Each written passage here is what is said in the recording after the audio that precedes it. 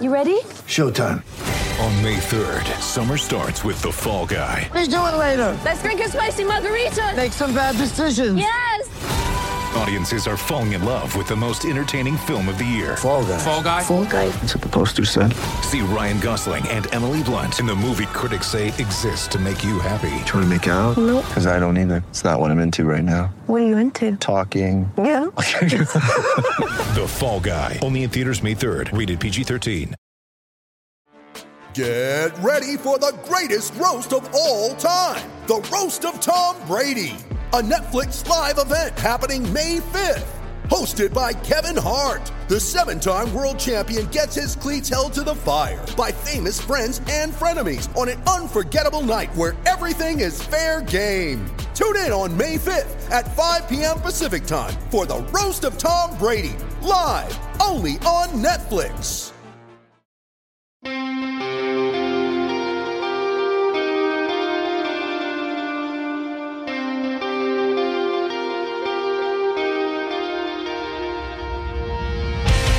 Gators Breakdown, episode 124 is ready to go. I'm your host, David Waters, and you can find me on Twitter at GatorDave_SEC. And joining me tonight is founder of ReadAndReaction.com, our partnership site for Gators Breakdown, and that is Will Miles. And you can find Will on Twitter at WillMilesSEC.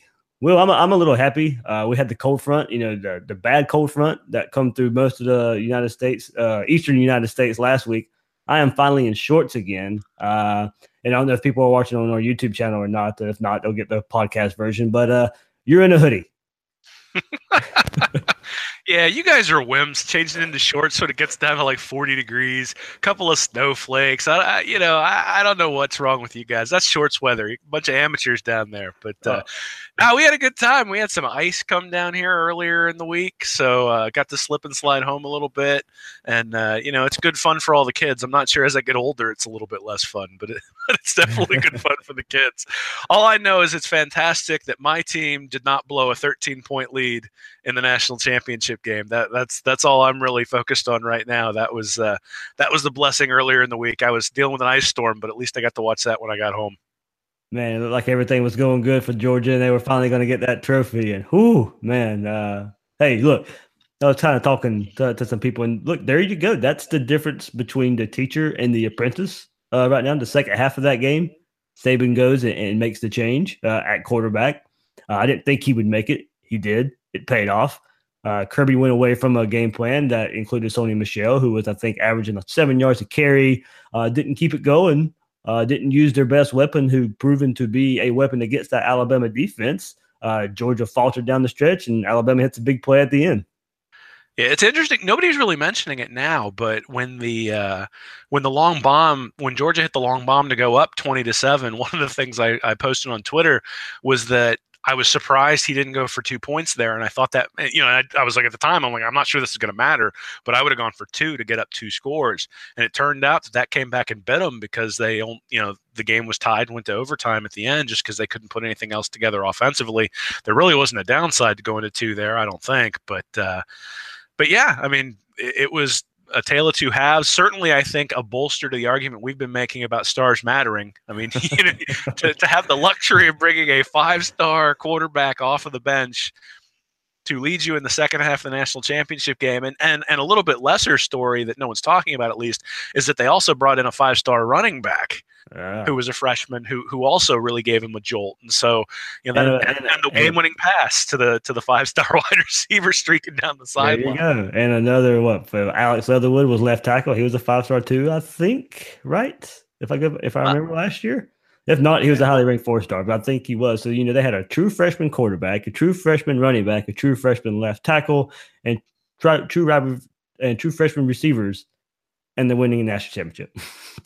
Yeah, and on a play that's just ridiculous. I mean, it looked like the corner was playing cover 2. It looked like the safety was playing quarters. When you looked at the all-22 film that they were showing on the broadcast, the right-hand side of the defense was playing quarters.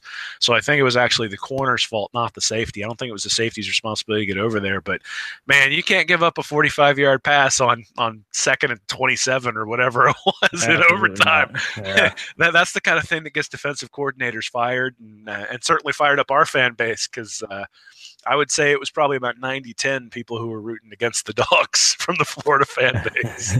Absolutely, and we'll get into it with what we talk about tonight. But that kind of transitions to looking ahead to 2018. So we'll look ahead at some rankings that were released, but also, hey, it gives some Gator fans some excitement when you look at who they have coming in at quarterback, and you had 2 true freshman quarterback playing on the field. Hey, that to me only gets Gator fans even more excited for Emory Jones. So coming in, and I'm not saying he's going to come in and lead Florida to a national championship as a true freshman, but it gives you hope that the turnaround can be faster because we're seeing true freshmen on the field doing it.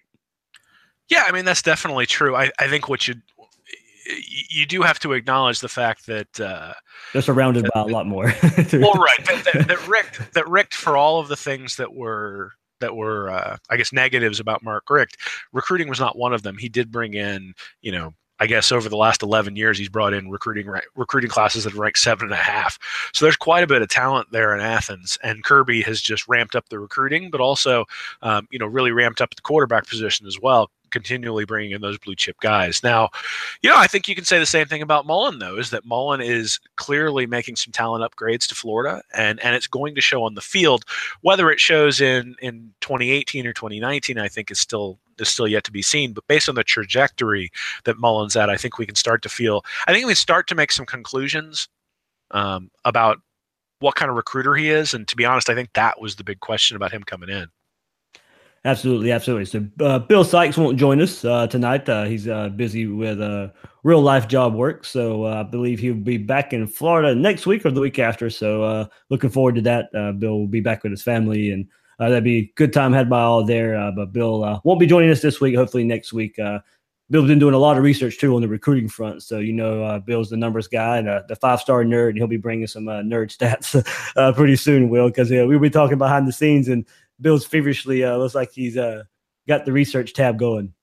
Yeah, he was giving us a little bit of inside info about what he's coming up with. I'm just going to be able to sit there and sort of nod during the podcast when he's going on.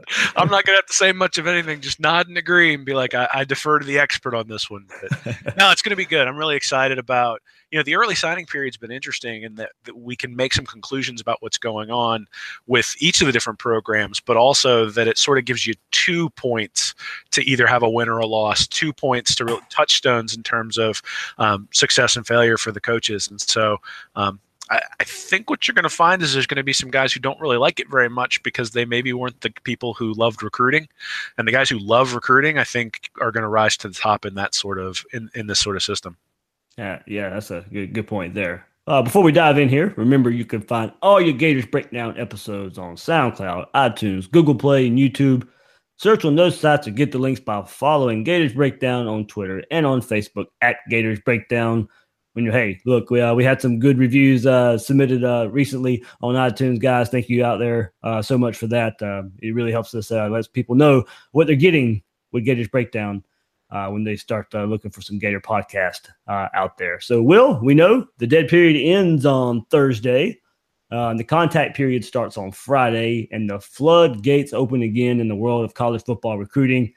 After a crazy few weeks, the dead period, you have the dead period starts again on February 5th, and then we have signing day on Wednesday, February 7th. So it'll be a crazy few weeks, and then signing day, Wednesday, February 7th. This the time of year it's all about recruiting.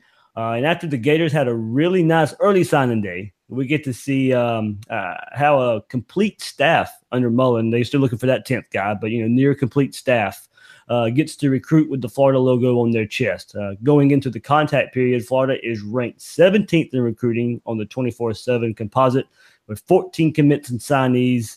Gamage decommitted today, so it leaves Florida with 14 commits/signees right now, and they're ranked 12th in average star rating, so improvement there. Actually, with dropping damage, they I had to redo the math. They jumped 2 spots with average star ratings. So they're also 6th ranked team in the SEC in recruiting. If you want even more of a comparison to similar top teams, Clemson and USC only have 15 commits and signees. So Florida's have 1 less than them, but Clemson is ranked 9th overall. USC is ranked 10th overall. And so obviously their average star rating is higher than Florida's, but those staffs are well entrenched in their areas.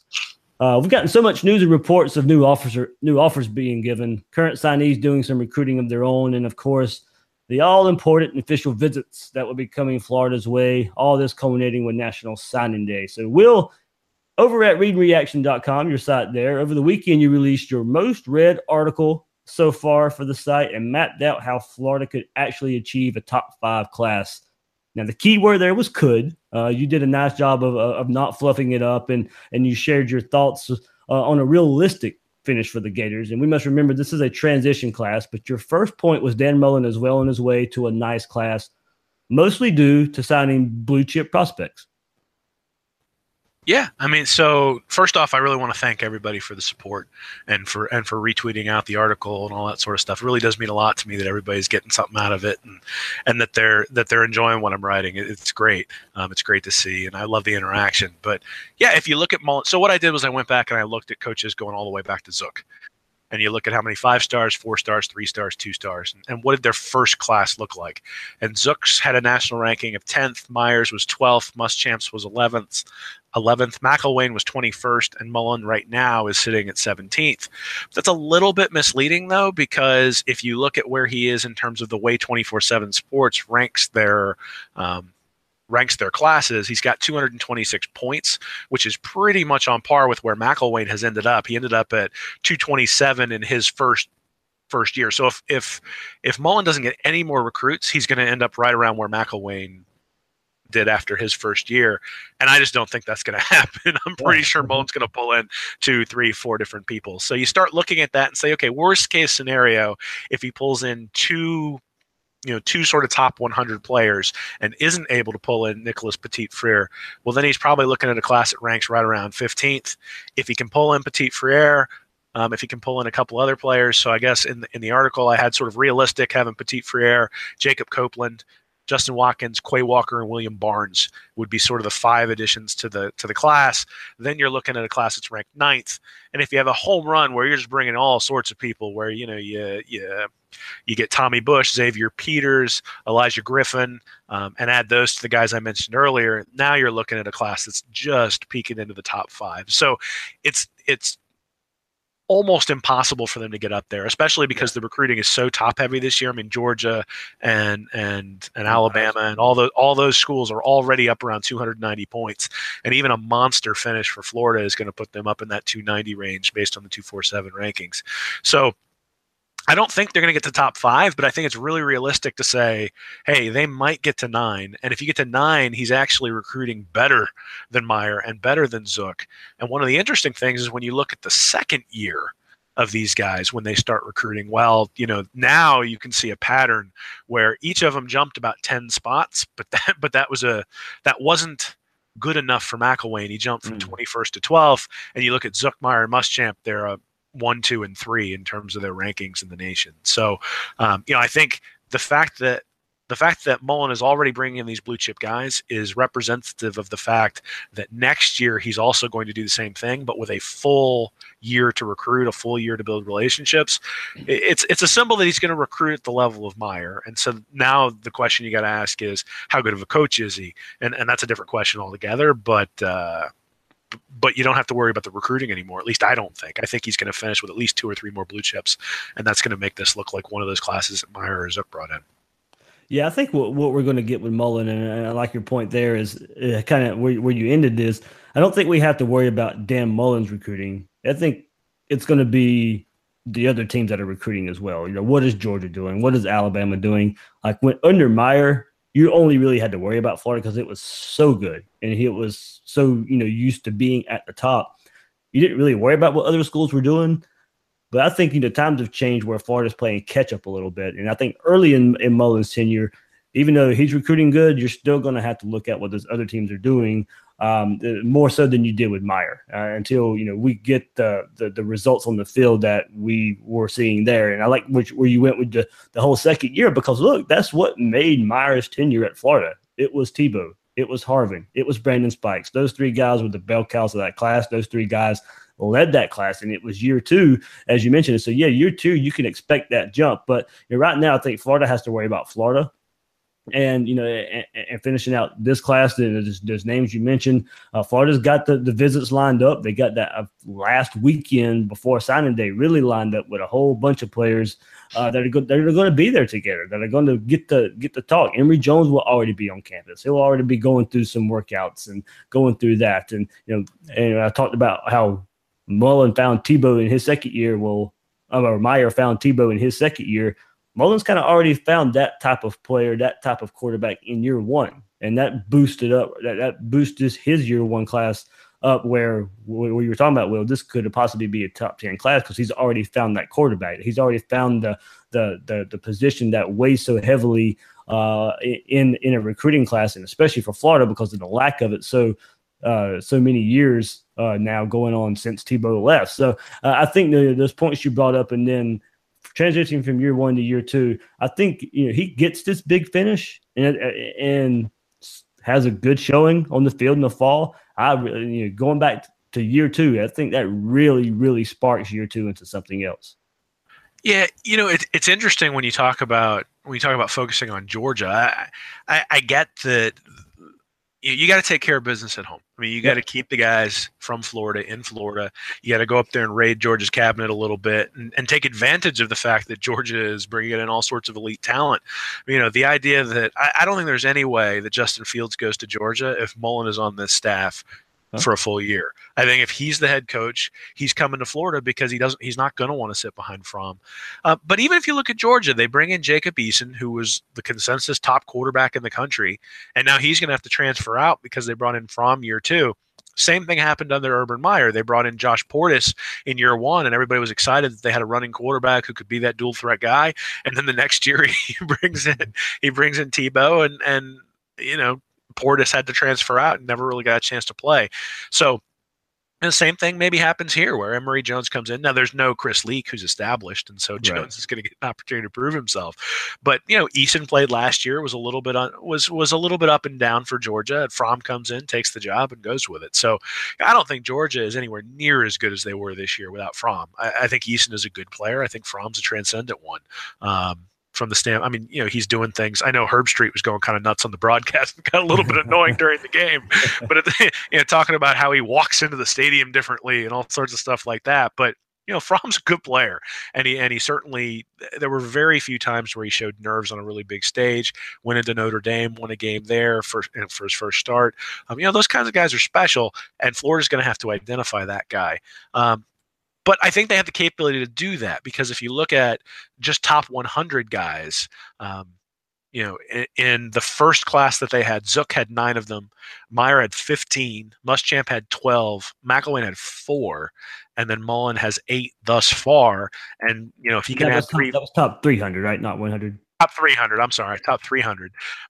But I divided it up in the article into 1 to 100, 101 to 200. 201 to 300. So yeah, it's top 300. Sorry about that. And then if you go to the second year, well, now you've got 15 for Zook, you got 18 for Meyer, 11 for Muschamp, and only 7 for McElwain. So again, you can sort of see that the recruiting momentum for McElwain was just less. Now that doesn't mean Florida has no talent.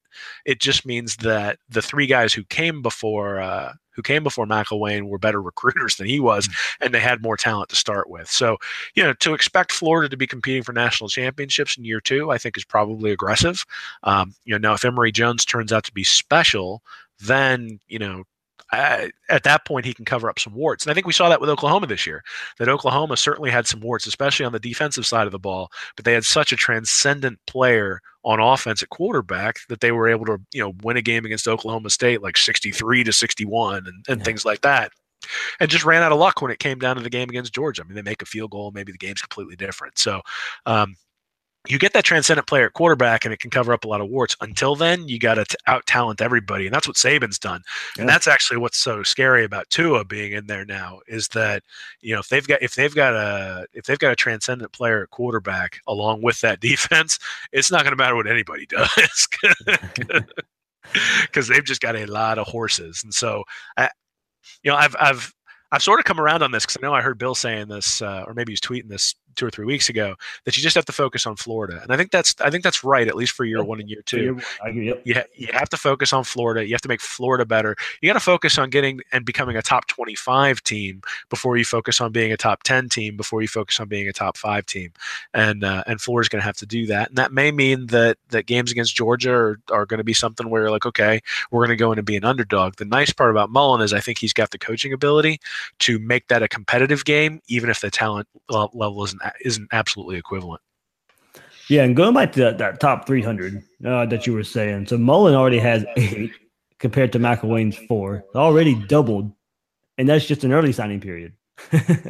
Yeah, so you got 7 that have actually signed, right? Right, yeah. So there's one who's a hard verbal commit, but hasn't necessarily signed yet. But he's going to pull in 2 or 3 more. I mean, that's pretty clear when you look at all the noise with all the official visits, all the momentum, all the different things that just there are going to be people who are going to commit. I think, they've got maybe 4 or 5 top 200 receivers who they're looking at. I think they'll probably get 1 or 2 of those. I don't know that they'll get all of them. But they are going to get 1 or 2. And then the other thing you have to factor into this recruiting class, and people took umbrage with my article in this respect, is that I wasn't including Grimes and Van Jefferson in the count. Oh, I was going to go there next. So. Yeah, and those guys are transferring in. I went back and I read some of the rules, and I think the rule is you do have to count them for this year, or at least you have to count one of them for this year's class to the 25, because they had 23 signees last year, and they would have had to count Malik Zaire as a transfer to that class, so they would have had 24. I think that's right. And so they've got 1 spot for last year that they can fit a transfer in for that 25 rule, assuming they have the scholarship available, and then they'll have to count 1 for this year. So you do probably have to include that. But looking historically, I didn't really think it was fair to say, because if Zook or Meyer or Muschamp brought in a transfer, I didn't have that information on hand and to include that in. And once you start getting back to 2002, the recruiting rankings get a little bit sketchy anyway. So. Yeah, and it's also hard to compare where Florida would be where some of these other transfers land as well, like for other programs around the nation. So like Michigan getting Shea Patterson as well. And, that's just one example. So other schools will also kind of be, you would have to compare it to what's happening at their schools as well, because Florida is not the only school getting transfers and grad transfers and the like as well. So I think, we just kind of do have to look at the high school recruits when we're looking at, but don't make no bones about it. It is a big deal that you're getting Van Jefferson and Trayvon Grimes, and we still don't know if they're eligible or not. So that's another reason I don't think you can count them in this. We still don't know if they're eligible. It looks good. I know there was a rumor out there earlier this week about them being that everything was passed and they're going to be a part of the team in 2018. That is not true. It was rumored out started.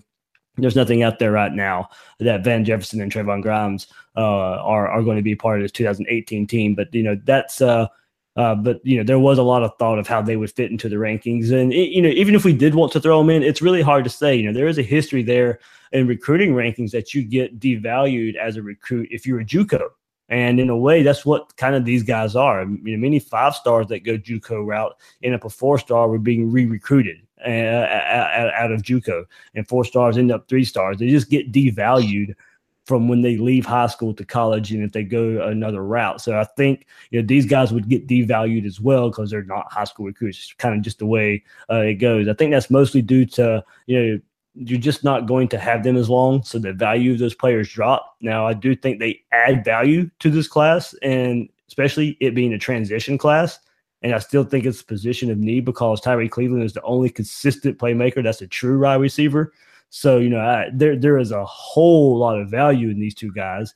They were highly recruited. One's from the state of Florida. He's proven himself at St. Thomas Aquinas in state championship games. And Van Jefferson went to Ole Miss and made some plays. So there is a lot of value to those guys. It really is just hard to calculate knowing that, they're not high school recruits.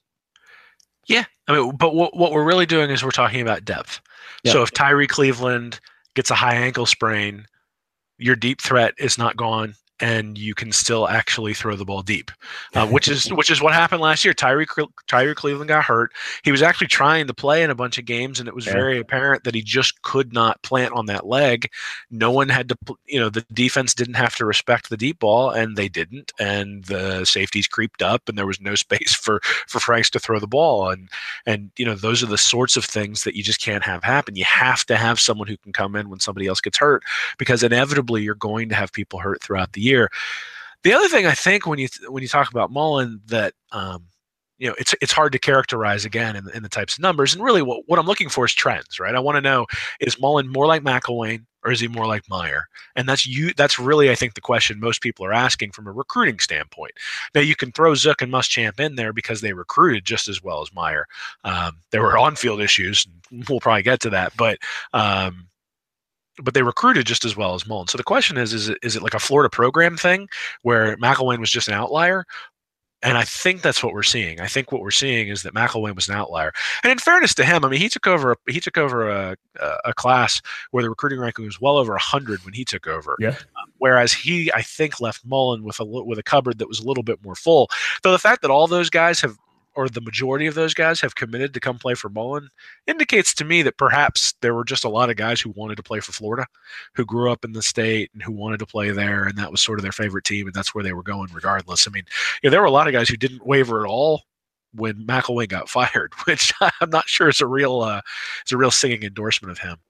But the other thing I'd say about Mullen is it's a big deal that he's keeping the upperclassmen at the school. So CeCe Jefferson, Martez Ivey. You read my mind, Will. You keep reading my mind tonight. So conceivably, he might also bring back Marcel Harris. I haven't heard anything about him. Certainly, he may not be 100% to start the year. I don't know what the status will be. But, you bring back Harris, Jefferson, and Ivey, and all of a sudden you've got a foundation. Your talent level has gone up just because you haven't had an exodus to the NFL.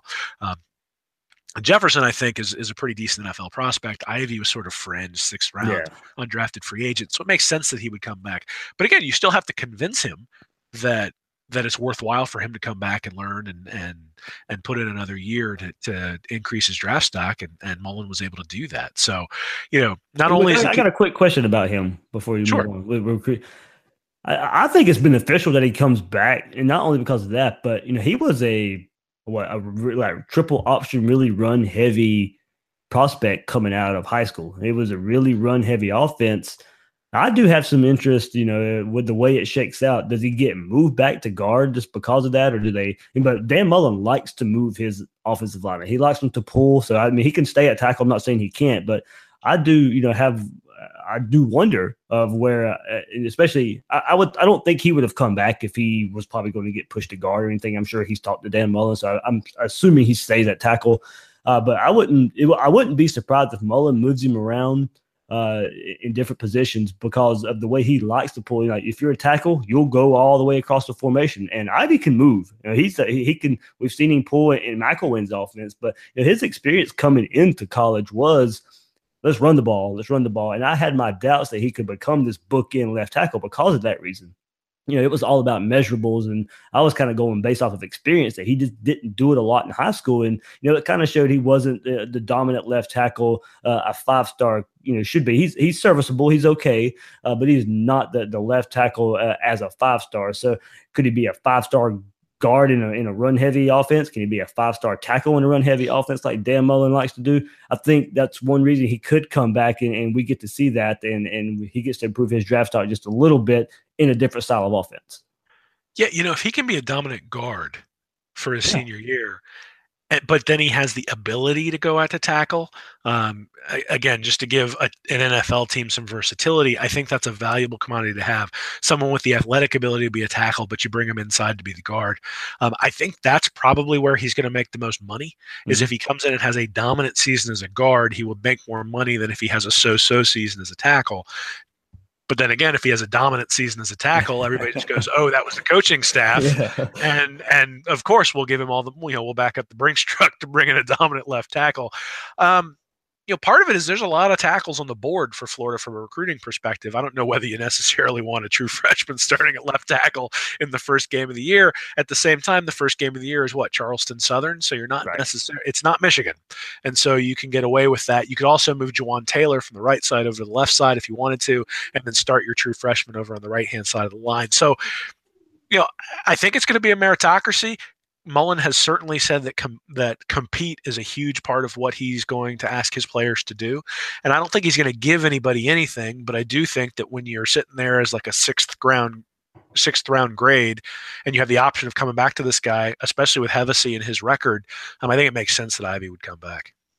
Yeah, I mean, I'm glad he did too. I think it really fits for what Florida wants to do. And also don't forget, Florida got a transfer from Texas. He was a 4-star recruit, Gene DeLance, who will also be fitting in at tackle. I saw him on Twitter the other day. He was doing some self workouts by himself. This time of year, it was over Christmas break. So he'll be able, I think, to be in the rotation as well. So with different Ivey coming back, you have. Him was coming back. So he was a 4-star recruit who went to Texas at first and just transferred to Florida, had to sit out last year. So, but you're right. Petit Ferrier, William Barnes, that those are two hot names that are on the recruiting trail. And Will, in your article as well, we talked about where the class may end up and what we talked about. And I mean, the names you put out there and the names we've heard on social media and all the visits coming up and the targets for Florida, I mean, it's a list of blue chips. It is a blue chipper guys. It is 5 stars and 4 stars. And you laid out, look, this was a wish list necessary. We know Florida's not getting all these guys, but these are who they're in the running for. Patrick Surtain Jr., probably LSU lean there. Petit Ferrier, very private recruitment. He doesn't leave a lot. He leaves a lot to be desired. He doesn't talk. They got him to talk at Under Armour Week just because the media was around him. So he gave a little bit more. Elijah Griffin, cornerback there. William Barnes, many people think he's a Florida lean, maybe North Carolina there. Jacob Copeland, probably a Florida lean. If you ask some people, a lot of people think he'll end up at Florida, but watch out for Alabama, Tennessee there. Justin Ross, Quay Walker. Oh, man, I tell you what, they can't let him go to Georgia. That's where a lot of people think he's leaning. But that's another 4-star linebacker. Hey, Florida could use that a 4-star linebacker in an attacking style, Todd Grantham defense. He'd be a big-time recruit for this Florida team. Hey, another 4-star, Justin Watkins, Florida leads for him. And there are some off-field issues, some great issues. They wonder if he can get in. But it looked like Bama, LSU, maybe it fell off a little bit. I heard it's maybe because of the grades, but that was just some talk. Don't know. But he was at the Under Armour practices. Really, really good practices there. Looks like, Florida could easily get him in. I know Luke Stampini from our friends at GatorBait.net, 24/7 Sports there, put a crystal ball in for him to Florida. So things are looking good for him. Defensive tackle, Cornelius Miller, wide receiver, Tommy Bush, Xavier Peters, you mentioned. Andrew Chatfield started getting some talk about being back as a Gator lean maybe as well. Malcolm Lamar, I know, we'll kind of see what happens there with him. Big Willie Taggart guy, so we'll kind of see if he follows him there. But those are 5-star, 4-star guys, and as we mentioned, Florida's in the running for a lot of them. Yeah, and you've got 4-star defensive end Dorian Gerald from junior college, a 3-star defensive tackle Noah Jefferson as well. But if you look at that list, you listed off. I mean, 1, 2, 3, 4, 5, 6, 7 guys are top 65 nationally ranked. And that's stock in the cupboard with elite guys. I miss it.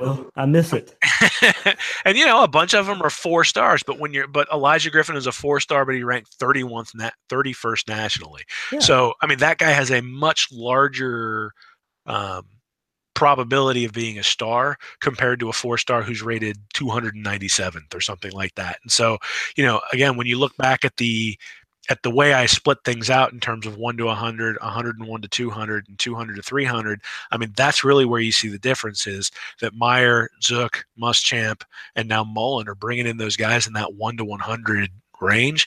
And if he can pull in 3 or 4 of these guys in that top 65, I mean, geez, it's an enormous get for Florida. Now, that still doesn't mean they're at the talent level of their competitors, but I think it signals that they are a major player in recruiting, that they're going to be a force to be reckoned with. And if nothing else, there won't be any of these 50 to 14 games in the SEC championship game because they'll have the athletes to hang.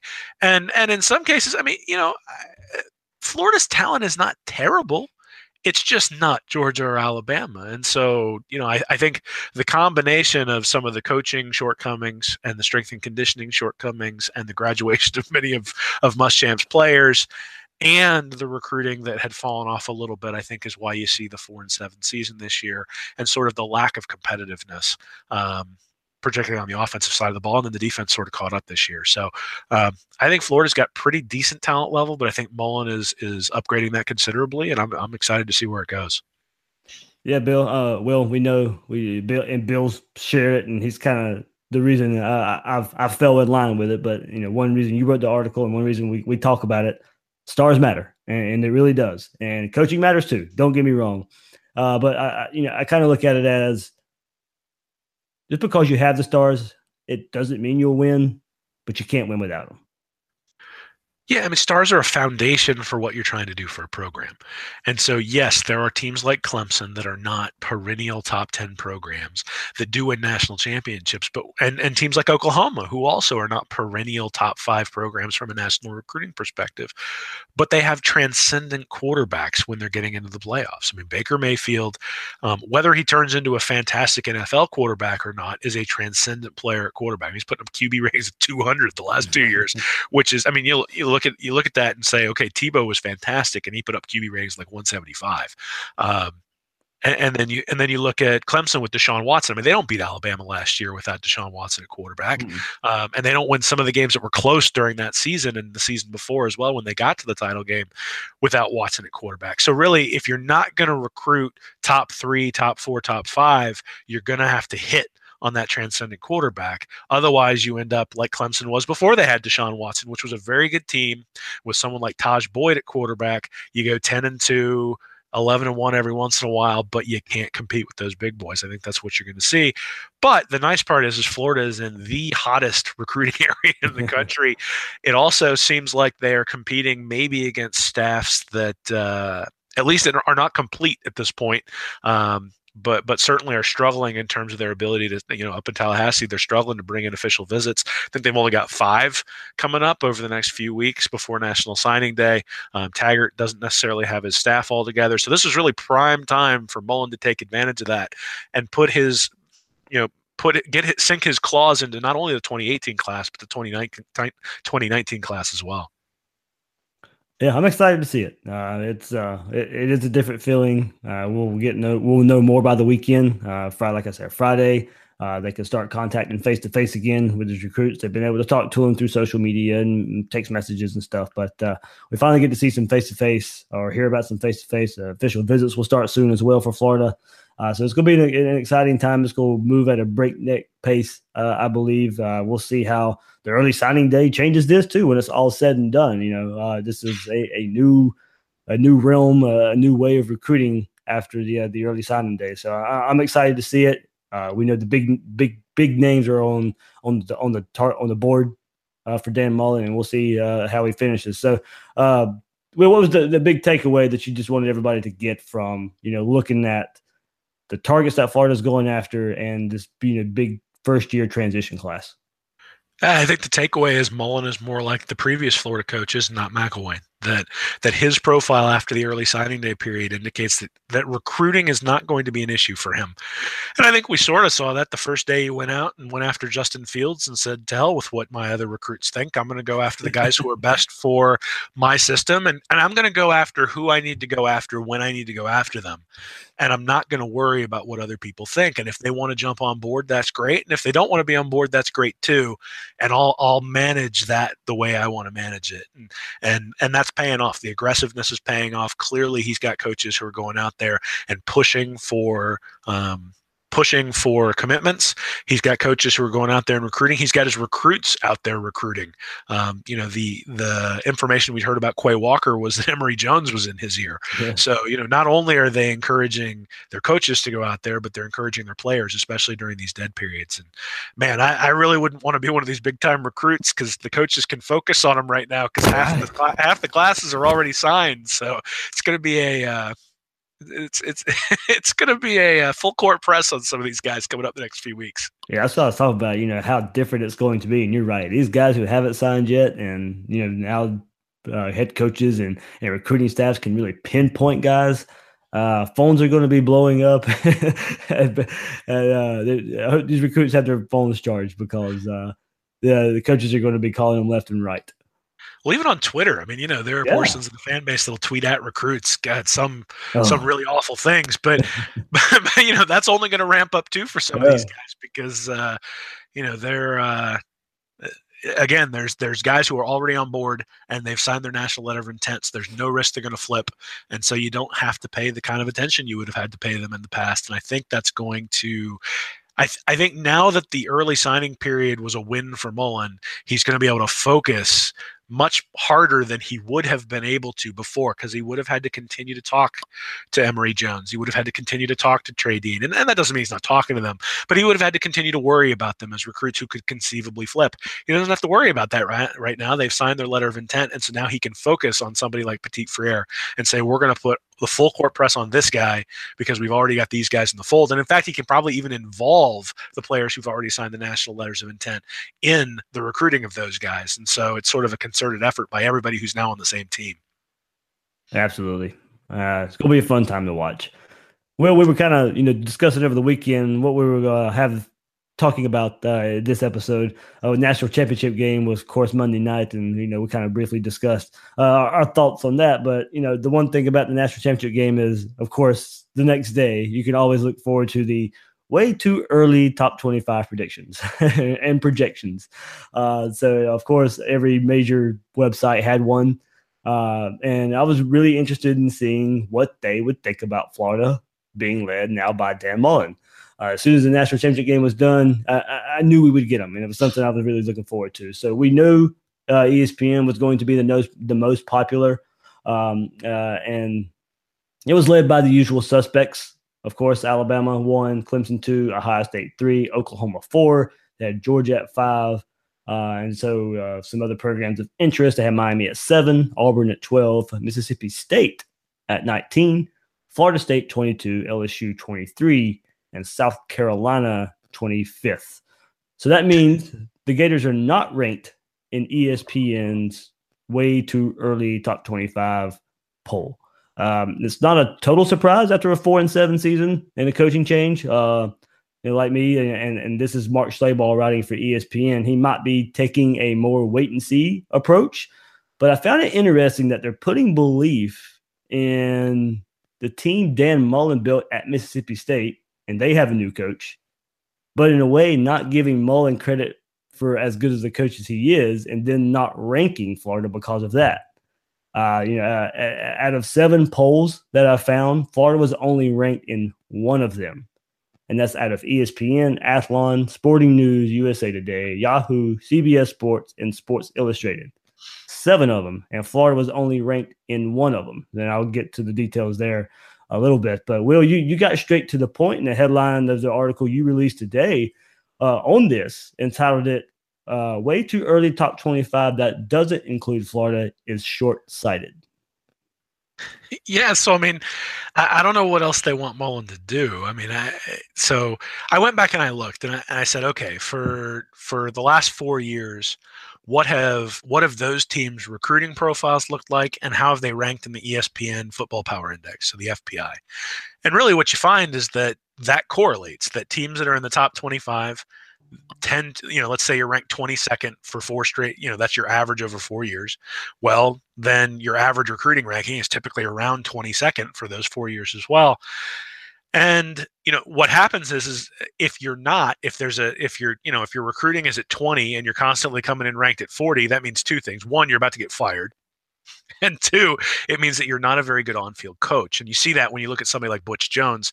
So Butch Jones at Tennessee, he ranked 13.4 nationally in recruiting, but 43rd in the ESPN Football Power Index. And even before this year, he was at 12.5 in recruiting and 29. So that's a 16.5 unit difference. And that's just indicative over and over and over again. If you look back at coaches, so Al Golden's a great example as well. If you look at Al Golden, he really struggled at Miami.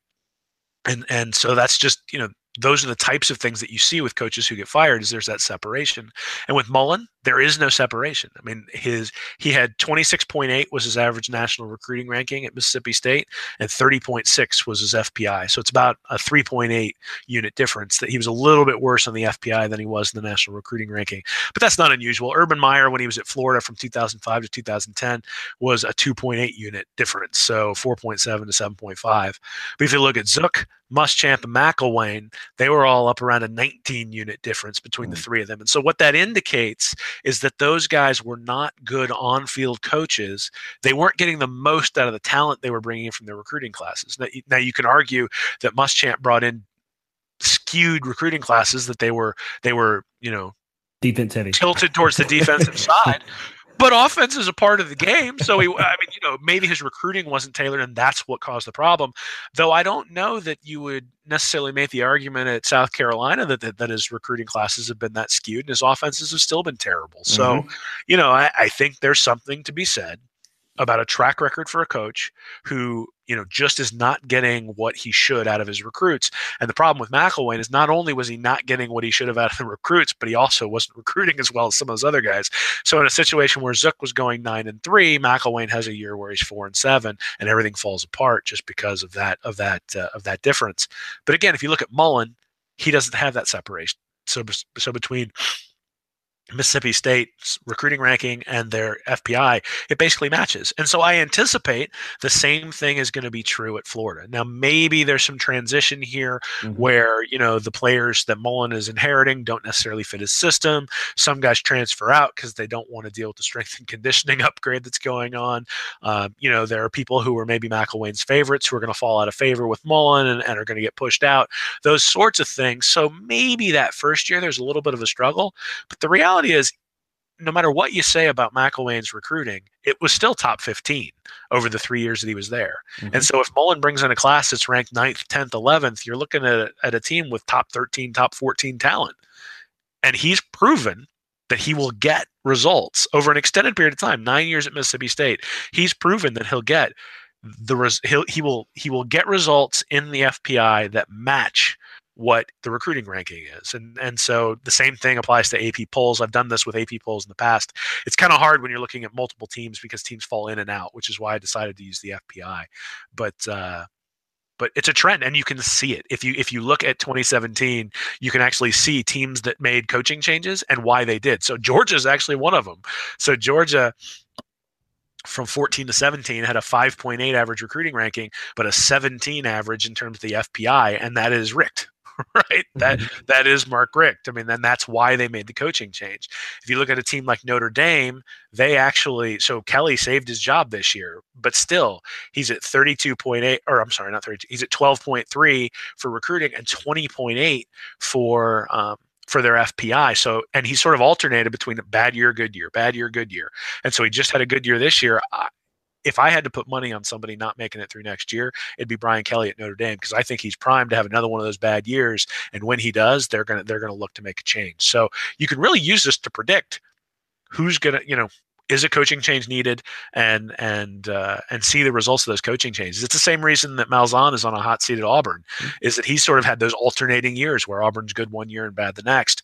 Now, part of that is they're in a division with a juggernaut, but at the same time, the expectation at Auburn when you're bringing in top 10 classes is you're going to have a top 10 team, and they haven't had that every year with Malzahn, and so that's why people have been getting impatient with him. Yeah, it is. I mean, it's just weird. And it's hard to tell as well with these rankings how they think that if this is about how they think the season will play out, or if this is how the season, given what we know, this is how the teams are ranked to start a season. Is this the way we think the season starts, or this is how it will end? And that's kind of, we don't really know what they're thinking when they make these polls. If it needs way too early. So I have a feeling with Florida not ranked that this is how, it is a wait and see approach, and this is how the season should start. And maybe Florida doesn't start the season ranked. And you look at Florida's schedule, and it's very manageable. And I think, we've talked about it before, and we can, we'll bring it up a little bit. I think if you look at Florida's schedule, they're at least good for 7 wins. 8 realistic, a few breaks here and there, 9 or 10 wins, just because the schedule sets up easy. And look, you have 17 returning starters. You mentioned what Dan Mullen will have on this roster just talent-wise, but he's also with Jefferson coming back and Ivy coming back. You have 17, but that's counting the quarterback as well, for ranks or whatever. And that's we'll wait and see what happens there. But that does count in how many starters you're bringing back at positions. And, Thomas Goldcamp brought that up. And this is guys who's basically started a majority of the season. So that's how he kind of calculated that. So it would be 17 of a possible 22 on offense and defense that Florida will have coming back. So you take the schedule, you take 17 returning starters, you take what you said in recruiting top 15 talent, and this really is just about the transition itself. And I really look at the respect they gave Mississippi State in these 7 polls, but not giving it to Dan Mullen at the same time at Florida. It's if you believed in him enough to rank Mississippi State and the talent that he left there, don't you think that would bleed over just a little bit in how they felt with him about Florida? So if you look at it, as I mentioned, ESPN, Florida was not ranked. Mississippi State was ranked 19th. Athlon was the only one that had Florida ranked, and they had Florida ranked at 25th. So that was as far as they went. Athlon had Florida 25th, Mississippi State 20th. Sporting News, neither one of those teams were ranked. USA Today, Mississippi State was ranked 25th. Yahoo, Mississippi State was ranked 16th. CBS Sports, neither one of them were ranked. Sports Illustrated, neither one of them were ranked. So as I mentioned, Athlon was the only one that had Florida ranked. ESPN, Mississippi State 19. Athlon had Mississippi State 20th. USA Today had Mississippi State 25th. And Yahoo 16th. So this is a team that he left. It's the roster that he built. And right now, they're giving these polls are giving that team a better reputation than what they're giving Florida by what Dan Mullen did. Yeah, I think there's a couple reasons for that. One is I can understand why no one would trust Florida after the last 9 years. Hey, we found a quarterback. It's like, yeah, you've been saying that for the last decade. And so I can understand why someone wouldn't necessarily trust that going in. It's that old thing. I remember Florida State was back for years and years and years, and no one really believed it until all of a sudden Jameis Winston came in and Florida State was just mowing over everybody. And it's like, oh, now they're back. Now we trust it. And for years, people were predicting, oh, they'll be back this year, and then they would disappoint. Oh, they'll be back this year, and then they disappoint. I think there's a little bit of that going on with Florida. The other thing is, and I mentioned this in the article, that when Mullen was hired, I was pretty underwhelmed. And it wasn't because I didn't think he was a good coach. It was because I didn't necessarily think he was a great coach. But the more I've looked into his numbers, the more I've looked into the metrics, I keep looking for holes, and I'm not finding them. What I'm finding is that the things people point out can be rationalized away by the fact that he was in Mississippi State and that he was in the SEC West, and the things that are sort of underlying that. So it's like a hitter who's hitting 250 in baseball, but he's hitting the ball hard. And you can tell that by looking at the underlying stats about how hard the ball is coming off of his bat, or that he doesn't have a high batting average on balls in play, and that's something that eventually regresses to the mean. That sort of thing, you don't pull that guy. You don't say, oh, he's losing it. You just say it's eventually going to come back to where it would be in the average. And the underlying numbers for Mullen just look fantastic. And I'm not sure that anybody at a national level has taken the time or has the ability to go and look at those underlying numbers and say, hey, this is why Mullen's going to be successful. I think what they do is they go, oh, he was a decent coach in the SEC West, and now he's moving over to the SEC East. He's not going to win the East because Kirby's over there. And so do we think he's going to be that much better? No, we think they'll probably go 7-5. I think that's probably where people are sort of, hey, Mullen will make them better. Florida will bounce back anyway because they're not really as bad as the 4-7 season. And so, hey, we think they'll go 7-5. I think that's probably what people are thinking. I understand why they're thinking it. I just think they're wrong. I think that Mullen is a significant upgrade. Every time I look at something that he's done, it's like, okay, recruiting, he's not real good at it. Oh, he was way better than Kroom when he was at Mississippi State. Okay, recruiting, it might be an issue. Oh, he's bringing in blue chips like we haven't seen since Urban Meyer left. Is he really that great of an on-field coach? Oh, all of his recruits, all of his recruiting rankings and his FPI rankings match. I look at it and say all the signs point towards positive. I was wrong. My initial reaction I don't think is based in reality. And I'm not sure that other people have had the opportunity to catch up on that because they're not Florida specific like we are. And we keep breaking it down and looking at Mullen specifically, looking at those underlying things and are seeing stuff that maybe people in the national level aren't seeing. Yeah, and if people listen to us long enough, we have no problem being critical. And like you said, you're looking for wrinkles and stuff that may signal that this may not be the top tier hire that is that it's looking like a good hire right now, and we're looking for reasons why it may not be, or reasons why it may not work out, and not necessarily, and that's not to say we don't want it to. It's just we look for things. We try to look at both sides of the story, and we give the credit that he did great things at Mississippi State when the deck was stacked against him. And yes, there's the ranked team, 2-15 or something like that versus ranked teams. Well, you know what? It's a feat in of itself to have 17 games where Mississippi State's ranked to begin with. So I mean, you're looking at it that way, and just like he's done things at Mississippi State that has never been done before. So I get it, and I get why people want to look for things and stuff that may not work out. But hey, look, if people are out there looking, all they got to do is go back to our past Gator Breakdown episodes around Mullen was hired, and they'll get all the numbers and factoids that we threw out there that share that we really think this is a good hire, and we're behind it. So, as far as these top 25 rankings go, I get it. I get why Florida's not ranked. As of right now, I'm a wait and see approach as well. When the season starts, I wouldn't have Florida ranked either. But at the end of the year, I would guarantee you Florida will be ranked. Yeah, well, and I mean, I'm obviously a homer when it comes to this, so I mean, I'm biased just like anybody else, but I just look at objectively and say, okay. The other thing is that you look at these top 25 polls. The ones I looked at had maybe 4 or 5 teams that churned in and out. They said, "Oh, Texas had a really good recruiting class. We see they're gonna pop in here." And usually there's more turnover than that, especially on the bottom side. So teams like Western Michigan and even UCF, but Utah and San Diego State and Tennessee last year dropped out. Louisville, like teams like that. Mississippi State going in and out of the polls. Yeah. So there's a lot of turnover in that 17 to 25 range, which does 2 things. One is it makes it really hard to predict who those teams are going to be. But 2, I think it means, like Schleybaugh had Notre Dame in his. I think Notre Dame's going to fall in the top 25, and I think they may be in some trouble. LSU is also in his top 25. I think that may be one who may fall out, particularly with Canada leaving and Orgeron being there to run the offense himself. I mean, we saw what happened against Troy when he tied Canada's hands behind his back. I'm really curious to see what happens there. So is Texas going to take that next step? Maybe, but they're a really young team. South Carolina, you also had the top 25. I don't see that one either, especially with letting go of Kurt Roper and sort of Muschamp's record. But again, we've seen that up close, and I'm biased that way too, in a way that's probably negative. There's a lot of hype with Jim Harbaugh dropping the ball there and letting South Carolina win that game. Oh, yeah. Well, and, at the end of the day, I'm not sure it matters whether Florida's in the top 25 at the end of next year. Yeah. I mean, I don't know that they're going to. I mean, I don't think they're going to win the SEC. I don't think they're going to win the national championship.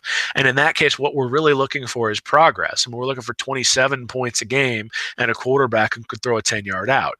I mean, and that to me is why I'm encouraged, is because the futility, particularly on the offensive side of the ball, was so significant that it's one of those things where if you're overweight, all you got to do is get off the couch and walk. It's not like you got to run a marathon.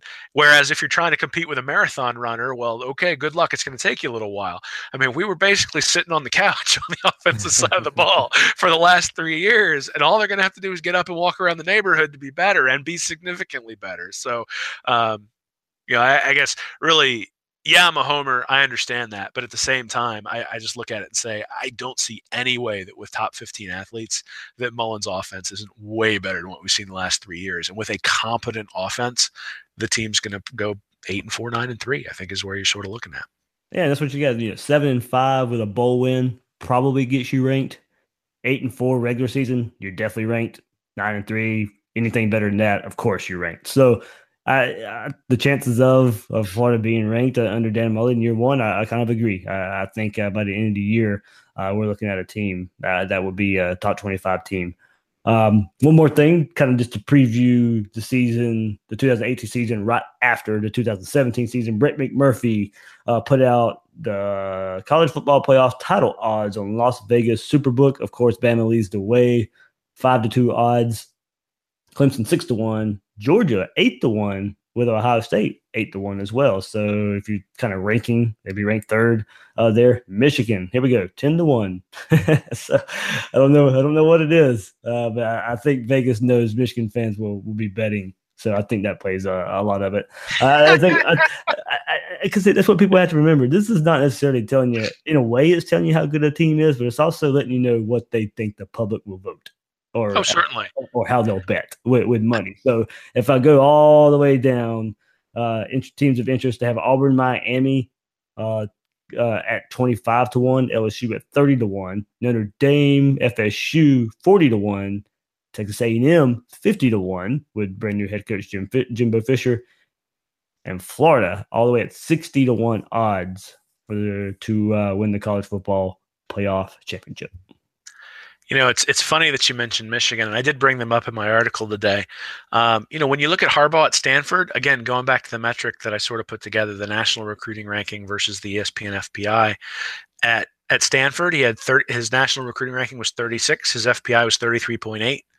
At Michigan, his national recruiting ranking is 16.7, and his average FPI is 14. So Harbaugh is actually proving to convert the talent that he has on the field. Now, the problem he ran into this year is in 2015, he had the 37th ranked national recruiting class, and that was his transition year coming in. He had some pretty high-level talent, but there wasn't any depth behind it. And I think that's what you saw towards the end of the year with Michigan, is they just didn't have any depth once Wilton Speight went down. John O'Korn wasn't the answer, and they didn't have the athletes to really overcome that. I'm actually pretty high on Michigan this year because he's going to bring in another top probably 5 recruiting class, and now you're going to be looking at those high-level athletes with the depth and with Harbaugh's coaching ability. Is he going to beat Ohio State? Probably not. Ohio State has horses in a way that Michigan just doesn't right now. But I think it's premature to throw dirt on Harbaugh's grave at this point. I think Harbaugh's a pretty good coach. I think the metrics play that out. And so 10-1, that might be one I'd bet. I'd bet that before I'd bet Florida win the national championship at 60-1. Yeah. I mean, I just and they may have Shea Patterson at quarterback. Well, and we already talked about if you've got an elite quarterback, then it makes a difference. So that to me is the focus in 2018 for Florida is Emory Jones that guy? Is Kadarius Toney that guy? Will he get the chance to prove that he's that guy? And that, I think, comes back to Van Jefferson and Trevon Grimes. And if those guys are on the outside, then perhaps you have the opportunity to bring Toney back in and give him that shot. So, that's what 2018 is going to be about to me, is figuring out, do you have that guy? And if you don't have that guy, then go in to get him to bring him in for 2019. Yeah. Real quickly before we end this episode, a little bit of surprise. It would been Tuesday, looking around on Twitter, and I noticed Juwan Sider's Twitter bio that he's the tight ends coach at Florida. And Greg Knox will be the running backs coach for Mississippi State. And that surprised a lot of people because we thought Juwan Sider may be the running backs coach. That's what he was under Jim McElwain. A lot of people don't like it because they thought Juwan Sider was a really, really good running backs coach, and he is. But I kind of caution to the worry there. Knox knows Mullen's offense. He knows the terminology. He knows how Dan Mullen wants it. He knows the language of the offense. It's just less communication, less confusion that's going to take place when you have Knox at running back. Juwan Sider does have experience coaching tight ends at West Virginia his last 2 years there while he was coaching running backs as well. Now, West Virginia doesn't use the tight ends a lot in that air raid offense. They don't ask them to run block a lot, and I think that would be part of what they can do or what they need to do at a Dan Mullen offense at Florida. But I'm not as worried about the move as some make it out to be. Now, it may be harder to keep Ja'Juan Seider in the future because he's tight ends coach and not running backs coach, and we'll kind of see if he gets another role. He was recruiting coordinator as well under Jim McElwain, and we'll kind of see maybe where that falls. But as of right now, and for 2018, it's not a big worry for me. No, I love this move actually, and I love it. I love it for Mullen. I love it for Seider. What is Ja'Juan Seider's goal as a coach? It seems like his goal should be to become an offensive coordinator who then becomes a head coach. Like that is sort of the progression, right? That you'd start out as a running back coach. And if all you ever do is you're running back coach and you're known as a great recruiter, does that get you to a point where you can become an offensive coordinator? And I don't know if that's true. So you get the experience with the running backs, you get the experience with the tight ends, and now you're ready when someone comes and says, "How can you be an offensive coordinator?" You're like, "Look, I've had this experience in 2 different places. I've been able to manage these things. I have this knowledge because of it. I can manage offensive linemen because I've taught tight ends how to block. I can manage the backfield because I've done that as well." I think in any case, if you make a coach more well-rounded, you're helping him achieve his career goals. So as far as actually maintaining Seider, I think it's probably a good thing to move him to that position because he's going to get experience that he hasn't had before, as opposed to just getting pigeonholed as a great recruiter who's a running backs coach. The only thing I'd complain about is that they don't have a special teams coordinator right now. And special teams has been so bad that I just think that's something that they need someone who's directly responsible for, if for no other reasons that we can yell at them when the special teams aren't any good, like we have the last couple of years. But that would be my complaint. That's the place that I would say, hey, let's have somebody directly responsible for that. But again, career progressions, I think, are important. I think having ladders are important in any sort of organization. If the place I worked for didn't have any areas for me to grow, I wouldn't be interested in working there because I've got career goals. And I think within Seider's profile, that probably fits there as well. So I'd be worried if they made him linebackers coach, because then it's not really a progression that would help him in terms of the goal of what he's going to do. But I mean, his goal has to be 2 or 3 years from now to be the offensive coordinator, whether it's at Florida or whether it's at a different school. And to be honest, if Ja'Juan Seider's getting hired as an offensive coordinator at another Power 5 school, awesome, because Florida's offense is humming if he's getting that kind of position. And so, hey, let's help that guy achieve his goals. Let's differentiate his experience. Let's give him extra experience and give him something different, because he's already proven he's a pretty good running back coach. So, there you go. That's where I was going to go. What else does he have to prove? I mean, really, then you're just in an arms race from a money perspective if somebody else comes in. Yeah, and hopefully he improves the tight end position as much as he improved the running back position. And I think that's something we could look for. Yes, I know. I mean, he played quarterback. He wasn't a running back when he played football. He was a quarterback. So he was able to shift over, make the running back position better. Hopefully he can do the same for tight ends. So, we'll see what happens also with the rest of the staff. This 10th hire still has to be made. A lot of talk that it may be another secondary coach, and they'll split, safeties and cornerbacks up with the coach.